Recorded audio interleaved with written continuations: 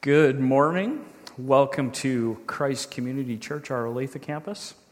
My name is Chris Fernald. I have the privilege of being our student ministry pastor here. I want to welcome you if you're visiting this morning or if you're a first-time guest. If you are under the age of, I feel like I'm supposed to say 11 or something, but if you're under the age of 40 and want something to help follow along this morning, it's a Kid Connect sheet that we've got designed for children and for kids under the age of 11. Some things to help you. If you're under that age, we've got a sheet that's designed to help you follow along during the service, to stay engaged so that when I get boring, you've got something to do. I think it could also be helpful when you're on your ride home with your parents. You can quiz your parents and see if they actually listened. Maybe if they get something wrong, then you can tell them they have to buy you ice cream or something like that. If you come up to the front afterwards and show one of us that you did the sheet, we will hook you up with candy too. So it's a win for everybody. The candy's for the kids. So adults, if you come up with the sheet looking for candy, I'll just tell you to go buy some or something, all right? But if you are visiting with us this morning, we're also in the middle of a year-long series going through the Bible called Open Here, where we're reading one chapter a day to kind of take us through the Bible from beginning to end to read the entire story of the Bible. And last week we started a series focusing on the books of poetry in the middle of the Bible, and we're going through Psalms right now. So this morning we're going to be looking at Psalms. Psalm number 103. How many of you enjoy listening to music? Favorite band or favorite musician? Yeah. Music is important to a lot of us for a variety of reasons. I think in part because it connects with us. Sometimes it speaks to us in our experience and our emotions, and it can move us. And have you ever had it when you're in the car and you're here and you're having a rough day and it just feels like you got a ton of junk on your shoulders and everything just kind of makes you grumpy, even things that shouldn't? And then you hear one of your favorite songs come on the radio or on Pandora, because all the cool people have Pandora in their cars or something these days. Yeah, I have like a really old car with an AM radio, so I haven't upgraded yet. And you're listening to your radio in your car and you hear your favorite song, and suddenly you could smile just that little bit easier. Things are just that little better. You start singing along, and then people drive by you and start laughing at you or something. Music can do that to us, can it? Music's powerful. I've always been a little bit off the beaten path when it comes to the music that I like, and a little off the beaten path is probably a pretty generous statement. I remember when I was in middle school, just finishing 8th grade, and I discovered a band called the Ramones. And a whole new world opened to me. And I love some really cute-looking guys, huh? Yeah. But I love their music. When I heard it the first time, it blew my mind. And for years, ever since then, they've been my favorite band ever. Coolest concert I've ever gone to. They played 65 songs in 2 hours. It was amazing. I discovered a band called U2 at about the same time, who are still going today. I started listening to a lot of European bands. One of my favorites was always a band called New Order.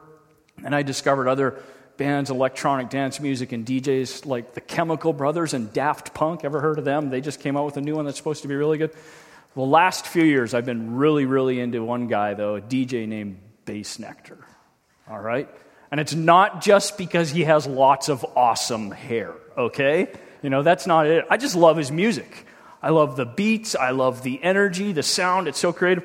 I just love his music. Have you ever been to a concert from one of your favorite musicians or one of your favorite bands? It's awesome, isn't it? The whole day leading up to it, you're kind of full of nervous energy and anticipation. You can't wait. You get to the venue early.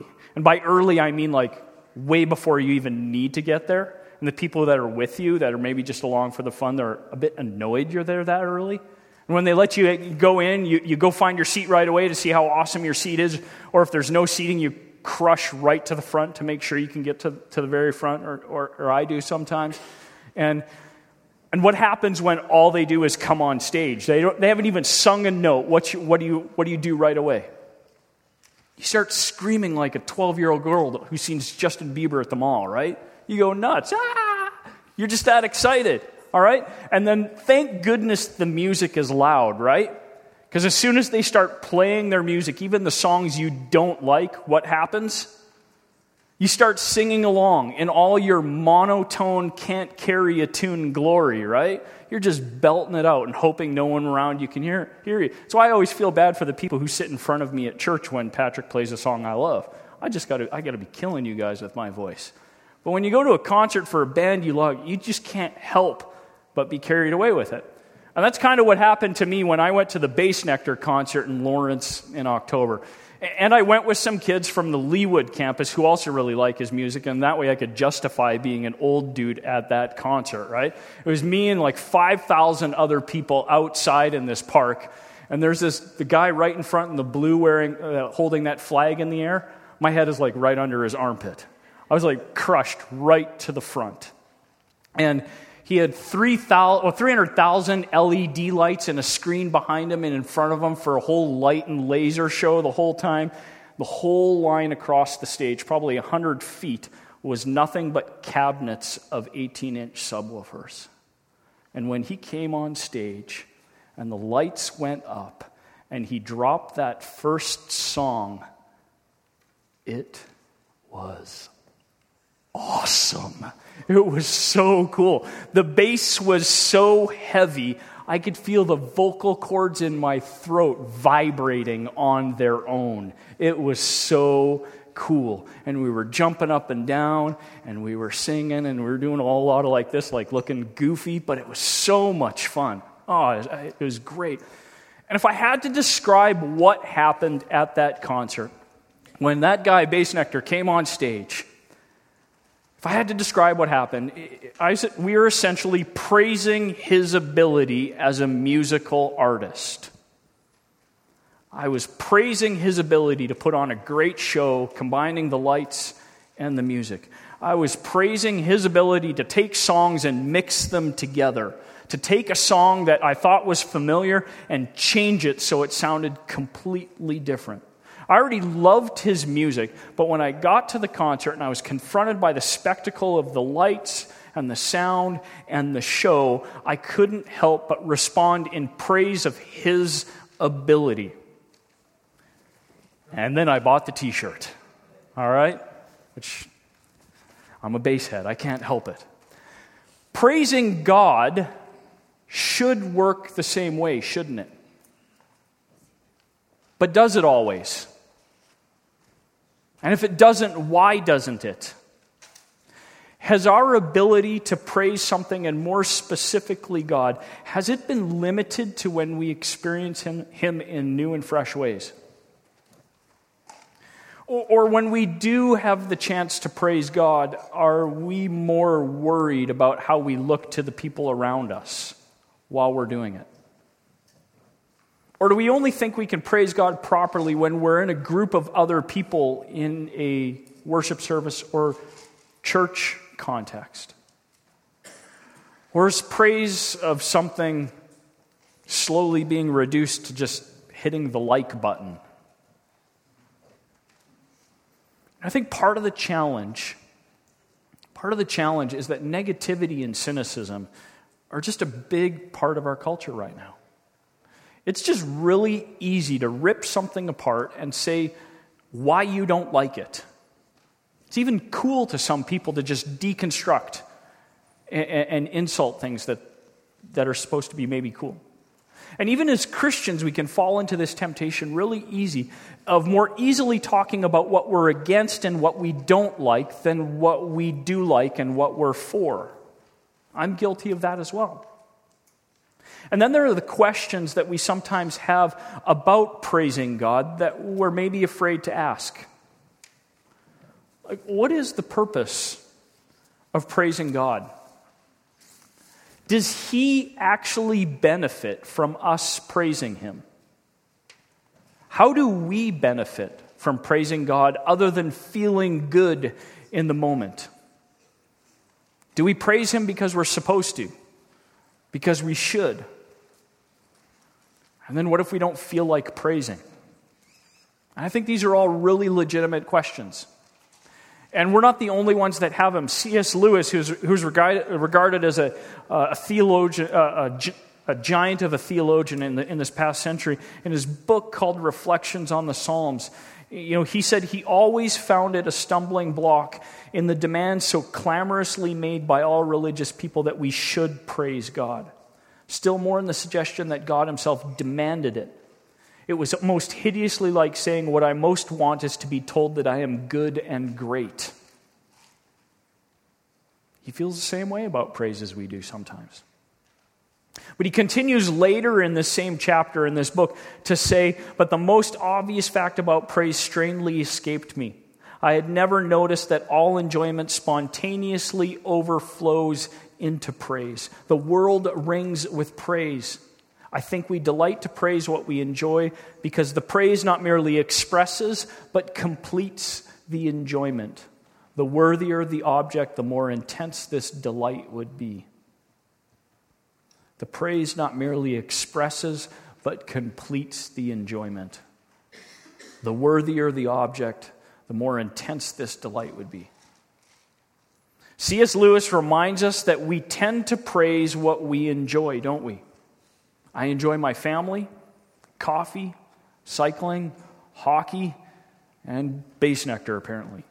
Do I enjoy these things regularly and often? Yes, and for people who are around me on a regular basis, sometimes I enjoy them too much in terms of how I talk about them and my praise and my enjoyment of them. And my talking about them makes my enjoyment so complete sometimes through talking about those things that I love, that sometimes I get to a point where I don't understand why you guys don't like cycling the way I do. And I hope you feel the same way about the things that you enjoy. I hope that you are passionate enough about the things that you enjoy, that the way you talk about them and the way you praise them leads you to believe that you have no idea why people don't enjoy them the way you do. What do you praise and enjoy? Do you praise and enjoy God the same way you praise and enjoy other things in your life? And C.S. Lewis actually reminds us that the answer should be a resounding no. Because if the worthier objects deserve more praise, more enjoyment, and more intense delight, then God should be at the very top of the list of things that we enjoy and praise, and our delight of Him should be the greatest. If, as C.S. Lewis puts it, the worthier objects should receive greater praise and enjoyment, then praising God shouldn't be that hard. Praising God just shouldn't be that hard. So this morning, we're going to look at Psalm 103, and we're going to use it to understand why praising God shouldn't be that hard. And we're going to look at the idea that praise should be a choice, and that praise means that we can't forget, and that how can we not praise? Praise shouldn't be that hard. But sometimes it is. Sometimes it just feels that we are up to our necks in junk, and the junk just keeps rising. We feel tough things on every side. We feel beat down, and we feel like nobody is on our team. And sometimes it's in those moments that we have to make a conscious decision to praise God despite how we feel, despite what's going on in our life, because praise sometimes needs to be a choice. I remember when I was in college, and my girlfriend, who is now my wife, Heather, had a little note card on her fridge that her father had given her. And the note card said, "Happiness is a choice." And I saw that card, and it made a pretty big impression on me. So the idea is, when we choose to be happy, we will become happy. And for the psalmist in verses 1 and 2, it's as if he needs to remind himself as well that he needs to praise God. It's as if he's commanding his very soul, his very being, to praise God. He says, "Bless the Lord, O my soul, and all that is within me. Bless His holy name." John Stott says, it's as if the author confronts himself with his duty and exhorts his own sluggish soul to worship. Sometimes we just need to remind ourselves to praise and then to start doing it. And then when we do praise, the author says in those first three verses that we should do two things. First, we need to praise God's name, the name Yahweh. When we read in the first three verses there, it says, praise the Lord. The Lord is how it's been translated from the Hebrew word Yahweh. And that name for God would have instantly reminded the Israelites, all the readers, the people who heard this passage, would have reminded them completely of God's character and who he was. Yahweh to readers then, and hopefully to us, would signify who God is, his oneness, his sovereignty, his power, and his eternal and unchanging nature.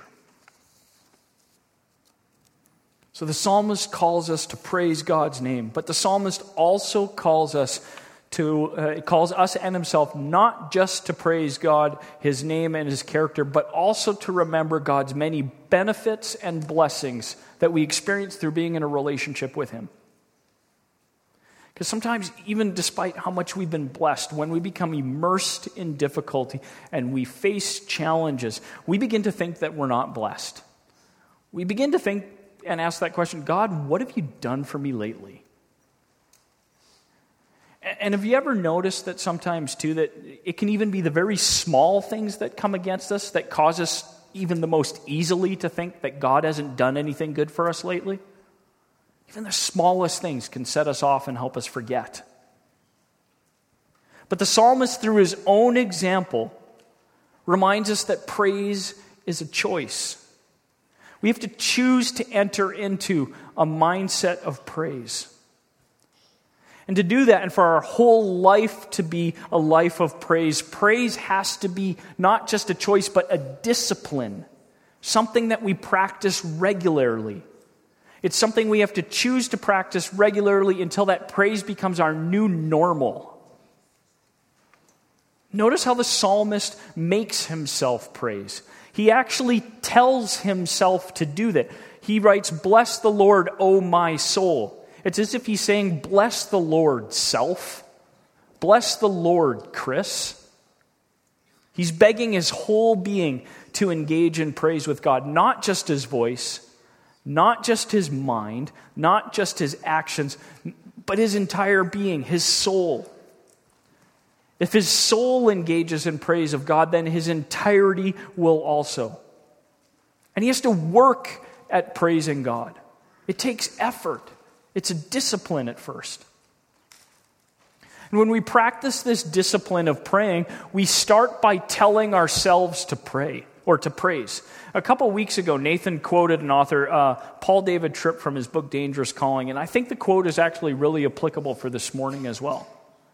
Paul David Tripp wrote in his book, "No one is more influential in your life than you are, because no one talks to you more than you do." Whose voice do you hear the most? Probably that voice inside your head. The most powerful motivator of myself, of Chris, is me. It's me reminding myself to pray in sadness or in happiness, no matter the circumstances. We have to tell ourselves to praise, because praise is a discipline that we have to practice, and praise is a choice that we have to make. And when we choose to praise, how can we forget the many benefits of blessings of being in a relationship with God and that he bestows on us? And when we praise and remember those things, praise can't forget. You know, I'm getting older, in case you haven't noticed. I know a lot of the kids in the student ministry sure notice. And, I'm not as old as some people who are here this morning, so something's still working for me. But I'm losing my hair, and I'm going a little bit gray, and I try and cover it up and make everyone think I'm not by shaving it off on a regular basis. And, my left knee's been reconstructed twice, so it feels like it used to belong to a 95-year-old grandmother. And maybe the hardest part is my memory's just not as good as it used to be. And one of the biggest sources of amusement and frustration sometimes at my house is recounting some of the ridiculous things that I've said. And sometimes my wife and daughters, they like to say, "I can't believe you said that." And then I'll say, "I didn't say that. I'd never say anything like that. That's the dumbest thing I've ever heard. At which point I probably have to acknowledge the fact that if it's the dumbest thing I've ever heard, I probably did say it. Sometimes my memory is just not what it used to be or what I think it used to be. My memory of some things, including things that I've said, isn't that great. But the psalmist calls us to remember God's blessings and benefits, and then he proceeds to do it. And by doing it, by speaking those benefits and blessings, he remembers it. And he begins in verse 3 in a really personal way. All the blessings that he lists, the grammar in those first three, in verses 3 to 5, are all in the singular. So they're all benefits and blessings that the psalmist has personally experienced himself. And then in verses 6 to 19, all of those benefits are listed in the plural. They're all benefits and blessings that everybody is intended to experience or has experienced. And it's the personal nature of the things that he lists in verse 3 to 5, I think, that can lead us to believe that this is the psalmist or David writing this psalm later in his life as he's had some time to reflect on just how he's been blessed by God, even when it didn't feel like God was watching out for him. In praising God, it's not just that we are remembering who God is and what he's done for us. In praising him, we are not allowing ourselves to forget. And in praising, we're assuming a humble posture. We are the lesser praising the greater. We remember who we are in relationship to God. And when you praise something you truly love, how can you forget why it is that you love that thing? Praising is not just the act of praising that thing, it is also the act of not forgetting why you love that thing in the first place.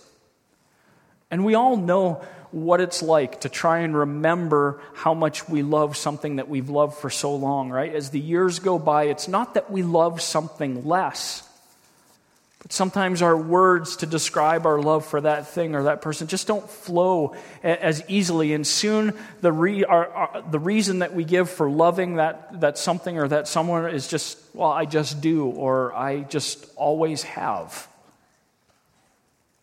Praising what we love, praising the God that we love, means that we can't forget.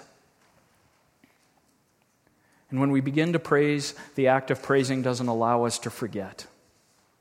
And have you ever had one of those moments where you're struggling for words to kind of define how you're feeling about something, and all of a sudden it clicks, and the words begin to just tumble out, and you feel like you're on a roll, and you've never described it in just that way? It's a great moment. And when that happens, praising doesn't allow us to forget. And when we praise, it's imprinted on our hearts and our minds and our souls, our beings. And the psalmist, in writing Psalm 103, it seems like he has one of those moments where he gets on a roll and he just doesn't stop. He starts praising, and then it flows, and we see this amazing lists of benefits and blessings that he's experienced, and he sees that others have experienced as well. And I think it would be really helpful this morning for us to go through that list of blessings, starting in verse 3 and go all the way through verse 19. And I'll read them slowly and kind of summarize them. I want you to see which ones connect with you, which ones you've experienced, which ones resonate with you. And in doing so, maybe find a way to acknowledge to God that you understand that blessing and benefit you've experienced and you understand it active in your life. And maybe that's just a smile that God can see. Maybe it's a nodding your head for God to see. You know, I don't know if you noticed, but Pastor Nathan, when he sees or hears something that he really likes in the office, or he even does it up here sometimes, when he sees or hears something he really likes, he goes, Like he gives it that verbal affirmation that it's something good. It's not just for food either. And I'm not saying you should all, if you hear something that I'm saying, but I want to encourage you to respond and acknowledge to God. If you hear something in this list of blessing, acknowledge to God that you have heard and you have remembered one of these blessing benefits to you, and that you won't forget. And I'll read them through slowly. The psalmist writes in verse 3, God forgives all our sins and heals us. God forgave my sins. He forgave your sins. How amazing is that? In verse 4, God not only pulled me out of the pit, out of despair, He then goes one further and crowns me with love and mercy. In verse 5, it says, God satisfies me with what He knows is good for me. He gives me what is good for me. God is good, isn't He? In verse 6, it says, God works justice for those who are politically and socially oppressed. He cares for even the least. Just a note that the psalmist starts these communal benefits with listing those who are at the very bottom, the least who are suffering the most. And if He is there for them, we can be assured that He is there for us. Such a beautiful picture. God is there for the least. In verse 7, God makes His way known to His people throughout history. God wants to reveal Himself to us. God wants to reveal Himself to me. God, the Lord and the Creator of the universe, wants to know little me. That just blows my mind. In verse 8, God's anger is slow and He is full of mercy and grace. Thank goodness, because I give Him plenty of reasons to be angry. In verse 9, not only is His anger slow, but when He finally does get angry, we can be sure that His anger will fade. God doesn't hold grudges. And it turns out in regards to sin, when we ask for forgiveness, God has a bad memory as well. How awesome is that? Verse 10, God doesn't give us what we deserve. I know what I deserve because I know what is in my heart. Thank you, God. In verse 11, His love is steadfast and higher than the heavens. Not even NASA can measure how far into space His love goes. Verse 12, He removes our sins so far from us that no distance can measure it. It's unbelievable. In verse 13, He shows us compassion just like a loving father shows his young children. Such a beautiful picture. Verse 14, God remembers where we came from and how we were made. He knows me better than I know myself. In verse 15 and 16, not only does He know where we've come from, He knows where we're going. And thank goodness He does, because most of the time I feel like I have no idea where I'm going. In verse 17 and 18, God's love goes forever and ever and ever to those who love Him. His love knows no bounds. In verse 19, He rules over all. I don't need to worry. He is in control when everything feels out of control. Thank you, God.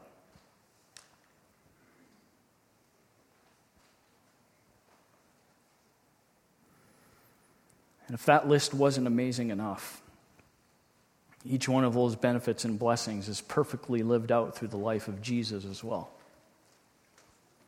Because it's not as if all those benefits and blessings were just in the past and we have to rely on the fact that they were, but they were brought to perfect completion through the life and the love of Jesus for us.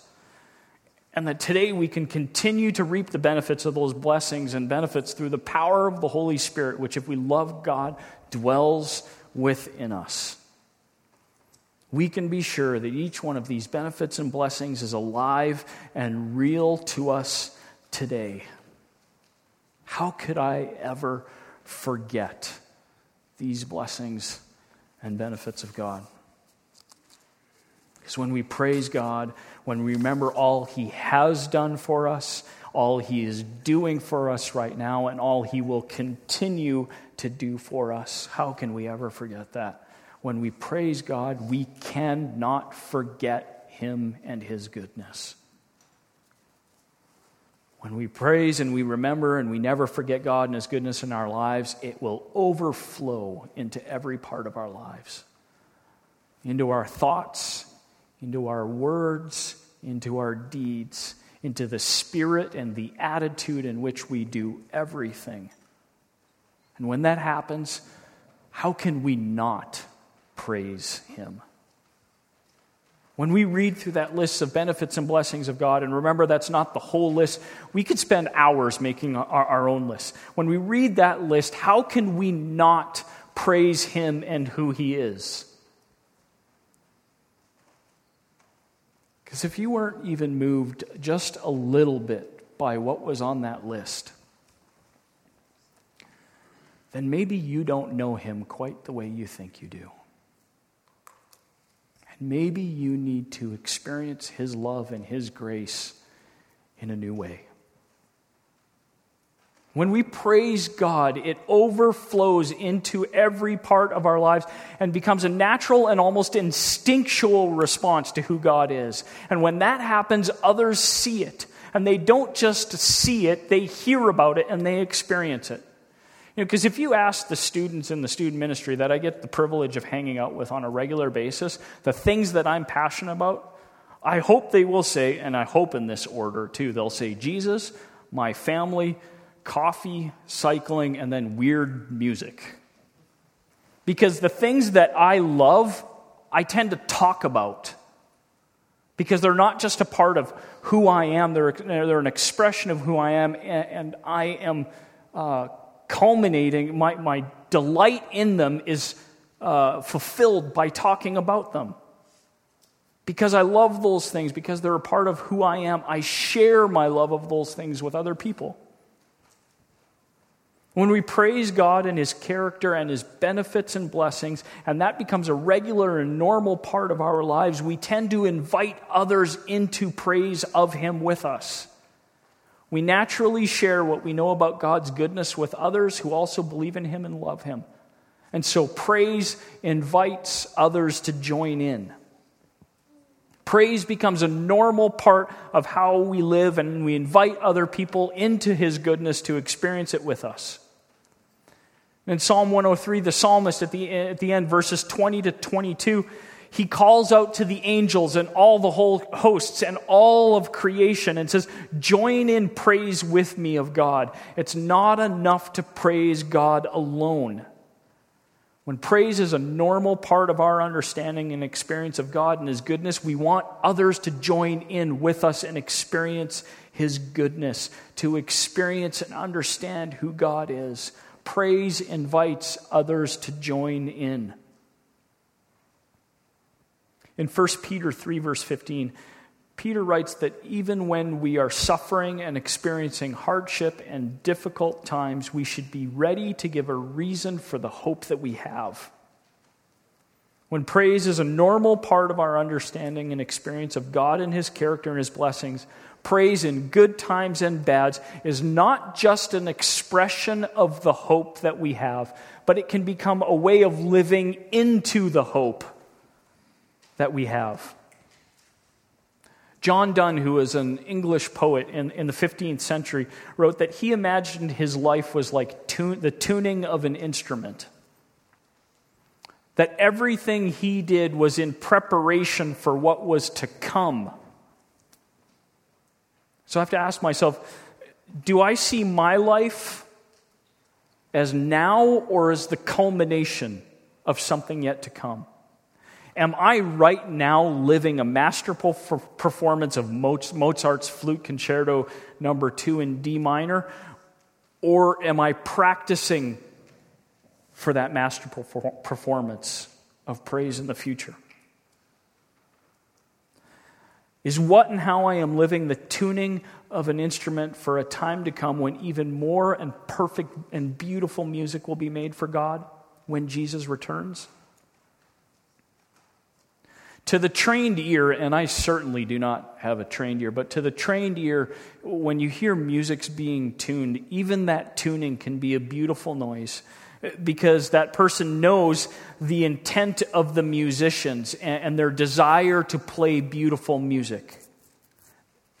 The composer or the conductor of the orchestra or the group, when they hear the tuning of the instruments, they enjoy it because it signals the intent of the musicians to play well and play beautifully together. The musician who never tunes their instrument, can they ultimately really care about the music they are going to play? Our lives are like the tuning of instruments. We live in preparation and praise for greater things to come when Jesus returns, when He will complete what He's already started in us. We praise to show our delight in what we love, and our praising of it makes our delight complete. And when our delight is made complete, it becomes evident to other people. And when we praise, we signal others of the great music that is to come, and we invite them to join in with us. When we praise, we practice before others our hope of what our life will become through the return of Jesus. When praise is a normal part of our experience of God, praise becomes our apologetic. Praise becomes the reason for the hope that we have, our explanation for why we believe. Kids, that's what that word apologetic means. It means the reason for what we believe and why we believe it. Praise can become our apologetic. It can become the reason for the hope that we have and a way of living into the hope that we have. Life is hard. Life isn't fair. If your parents have told you it is, I hate to say it, they're lying to you. Life is not fair. Tough things are going to come. Hard things will always face us. And we can't only praise when things are perfect. We must praise God for His character and blessings in good times and in bad. My wife and I, Heather, she has a very close friend who, as of late, it feels like has just experienced one challenge after another. And just when you feel like things couldn't get more difficult for her, more junk just gets piled on top of her. And the other day, she told my wife, Heather, that life was not about waiting for the storm to pass, but about learning to dance in the rain. Life is not about waiting for the storm to pass, but learning how to dance in the rain. She wants to choose to praise regardless of the circumstances. She chooses to praise because in doing so, she can't forget the goodness of blessings of God just because there's a storm, just because they feel far away in distance. And when she does that and she remembers God's goodness and blessings, how can she not praise even when it's raining? Given God's goodness and blessings, praising just shouldn't be that hard. Let's pray. Father in heaven, we praise you for who you are. We praise you for who you are, who you have been, and who we know you will be. Lord, we thank you for your blessings and your benefits that you so freely give us, even when we don't deserve them. Lord, thank you for being near to us even when times are difficult. Give us the courage to trust that even when times are difficult, you are near, even when we can't feel you. And Lord, when times are difficult and we can't feel you or near, help us to have the courage and the strength to choose to praise you even when we don't want to. Help us to have the courage to tell ourselves that we should praise you. Not just so that not so that you will change things, but because we will then remember who you are and how you have blessed us and how you are near us and how you will watch out for us and how you will never, ever leave us alone. Lord, we pray for the strength to praise you regardless of our circumstances. And Lord, we pray that when we do praise you and we do remember who you are and your benefits for us, that praising won't be just something that we do. It just becomes a part of who we are, and it just naturally flows into our lives in a way that our entire life is a testament to your goodness and your blessings and your beauty and your love. Amen.